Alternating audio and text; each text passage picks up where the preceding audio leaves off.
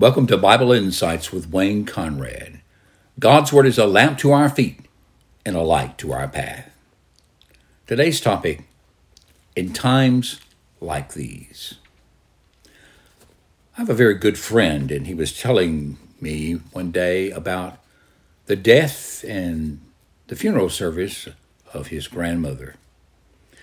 And he was struck by what the minister said when he said, in times like these, we need to look to God's Word. That's true.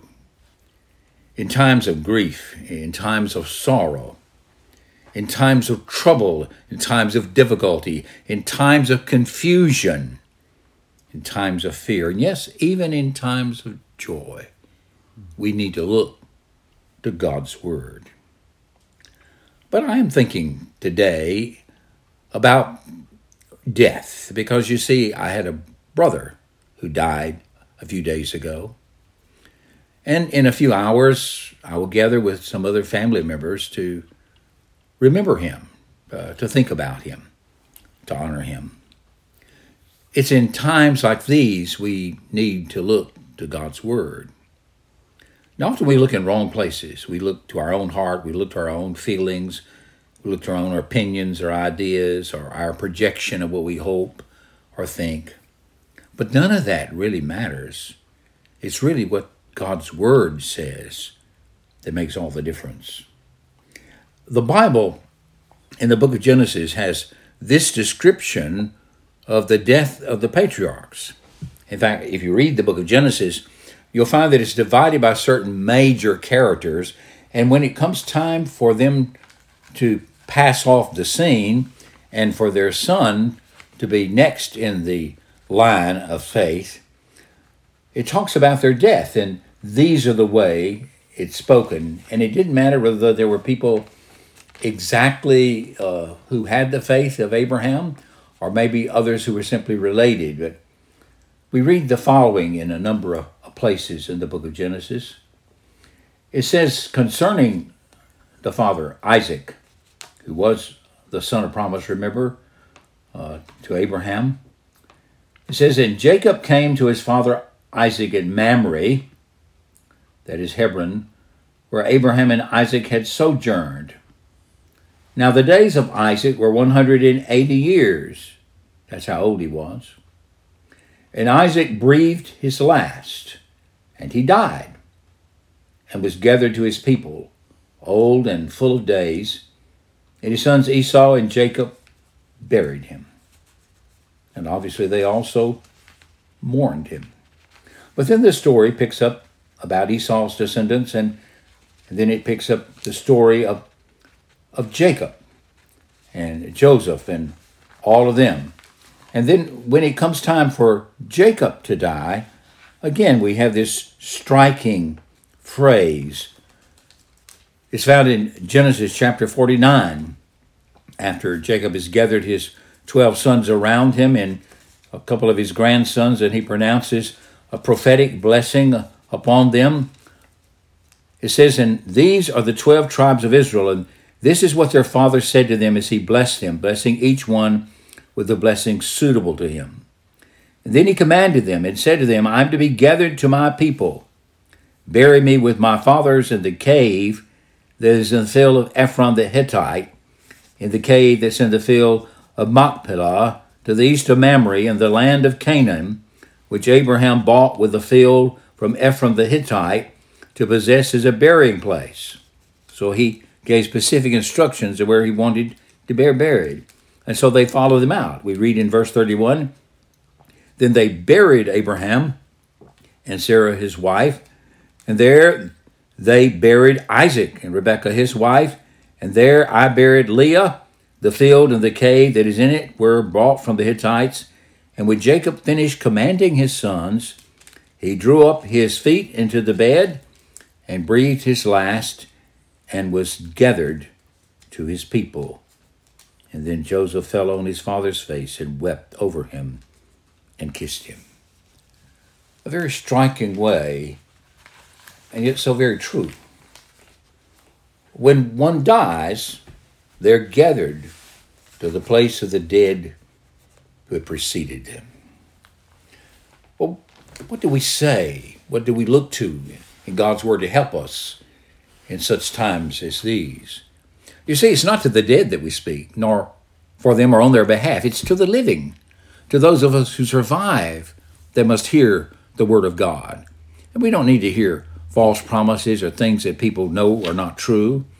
What we need to hear is the simple truth of God's Word. Here's some words I need to think about. Perhaps you need to think about them too. It's found in the prophecy, or the writings, really poetry writings, of Ecclesiastes, the preacher. Now, this is an Old Testament perspective. We have to keep that in mind as we read it. Nevertheless, it rings very true. We read in Ecclesiastes 3, "For everything there's a season, and a time for every purpose under heaven. A time to be born and a time to die. A time to plant and a time to pluck up that which is planted. A time to kill and a time to heal. A time to break down and a time to build up. A time to weep and a time to laugh. A time to mourn and a time to dance. A time to cast away stones and a time to gather stones together. A time to embrace and a time to refrain from embracing. A time to seek and a time to lose. A time to keep and a time to cast away. A time to tear and a time to sow. A time to keep silence and a time to speak. A time to love and a time to hate. A time for war and a time for peace." And then he goes on to write the following words. "What gain has the worker from his toil? I've seen the business that God has given to the children of man to be busy with. He's made everything beautiful in his time. Also, he has put eternity into man's heart, yet so that he cannot find out what God has done from the beginning to the end. I perceive that there's nothing better for them to be joyful and to do good as long as they live, and that everyone should eat and drink and take pleasure in all of his toil. This is God's gift to man. I perceive that whatever God does endures forever. Nothing can be added to it, nor anything taken from it. God has done it, so the people fear before him." And it's somewhat in this context that these famous words are said, "All are from the dust, and to dust all return." Well, that shows us the inevitability about death, that it comes to us all. Psalm 62:8 tells us what we need to do. We need to respond. Trust in him. That is, trust in God at all times, O people. Pour out your heart before him. God is a refuge for us. Think about that. And James says, is anyone among you suffering? Let him pray. So in times like these, we need to pray. Psalm 62 also says the following: "Those of low estate are but a breath, those of high estate are a delusion. In the balances they go up, and they are together lighter than a breath. Put no trust in extortion, set no vain hopes on robbery. If riches increase, set not your heart on them. Once God has spoken, twice have I heard this, that power belongs to God, and that to you, O Lord, belongs steadfast love, for you will render to a man according to his work." And the book of the Corinthians and Romans makes these testimonies: "For we must all appear before the judgment seat of Christ, so that each one may receive what is done, what is due for what's done in the body, whether good or evil. Why do you pass judgment on your brother? Why do you despise your brother? For we will all stand before the judgment seat of God. For it is written, As I live, says the Lord, every knee shall bow to me, and every tongue shall confess to God. So then each of us will give an account of himself to God." As Corinthians says, "For we must all appear before the judgment seat of Christ, so that each one may receive what is due what is done in the body, whether good or evil. But there is another passage of Scripture that I think that we should turn to and that we should take consolation in. It's found in Psalms. I love the book of Psalms. It speaks so much to our hearts and tells us so much of what we need to know and how we can take consolation. But Psalm 91 was written in the time just before the Exodus. Now Moses is in Egypt, where the Hebrews are in slavery. And you know, God sent 10 different plagues upon the Egyptians in order to free his people from slavery. And sometimes the Pharaoh would repent, but it was always short term, and he'd turn around and change his mind. But when the 10th plague came, it was different than all the rest. God told his people, I'm going to send the death angel through the land, and I'm going to kill the firstborn of all beasts and of mankind. My people, to be safe, are to take a Passover lamb. They're to kill that lamb and spread its blood upon the doorpost and stay in their house while I send the death angel through that night. It's in that kind of context that Moses wrote these memorable words. Psalm 91. He who dwells in the shelter of the Most High will abide under the shadow of the Almighty. I will say to the Lord, that's to Yahweh, my refuge and my fortress, my God, in whom I trust. For he will deliver you from the snare of the fowler and from the deadly pestilence. He will cover you with his pinions, and under his wings you will find refuge. His faithfulness is a shield and buckler. You will not fear the terror of the night, nor the arrow that flies by day, nor the pestilence that stalks in darkness, nor the destruction that wastes at noonday. 1,000 may fall at your side, 10,000 at your right hand. Think about those people dropping dead in Egypt land. But it will not come near you. You will only look with your eyes and see the recompense of the wicked.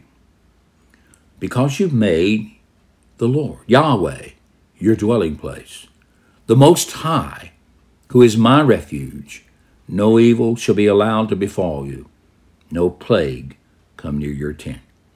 For he will command his angels concerning you to guard you in all your ways. On their hands they will bear you up, lest you strike your foot against a stone. You will tread on the lion and the adder, the young lion and the serpent you will trample underfoot. Because he holds fast to me in love, I will deliver him. That's what God is saying. I will protect him because he knows my name. God speaking. When he calls to me, I will answer him. I will be with him in trouble. I will rescue him and honor him. With long life I will satisfy him and show him my salvation. The first 13 verses are an affirmation of confidence that Moses expresses on behalf of the people of God that have taken refuge under the protective blood of the Lamb. But the last 4 verses of that psalm are God speaking to those who have taken refuge in him. Now, when times come to us, times of sorrow, times of loneliness, times of helplessness, times of grief, times of distress, hear the words of this old song. In times like these, you need a Savior. In times like these, you need an anchor. Be very sure. Be very sure. Your anchor holds and grips the solid rock. In times like these, you need the Bible. In times like these, oh, be not idle. Be very sure. Be very sure. Your anchor holds and grips the solid rock. This rock is Jesus. Yes, he's the one. This rock is Jesus, the only one. Be very sure. Be very sure. Your anchor holds and grips the solid rock. I cannot speak for the dead. I can only speak to the living, and I can only speak as one who is living. The rock is Jesus. Yes, he's the one. He is my anchor. And I pray that he's yours too. In times of grief, in times of sorrow, in times of distress, in times of confusion, in times of doubt, in times of joy, in times of peace, in every day and in every time. Jesus is the rock. He's the only one. Let's be very sure. He's my anchor, because my anchor, if it's Christ, will hold me fast. This has been Wayne Conrad with Bible Insights.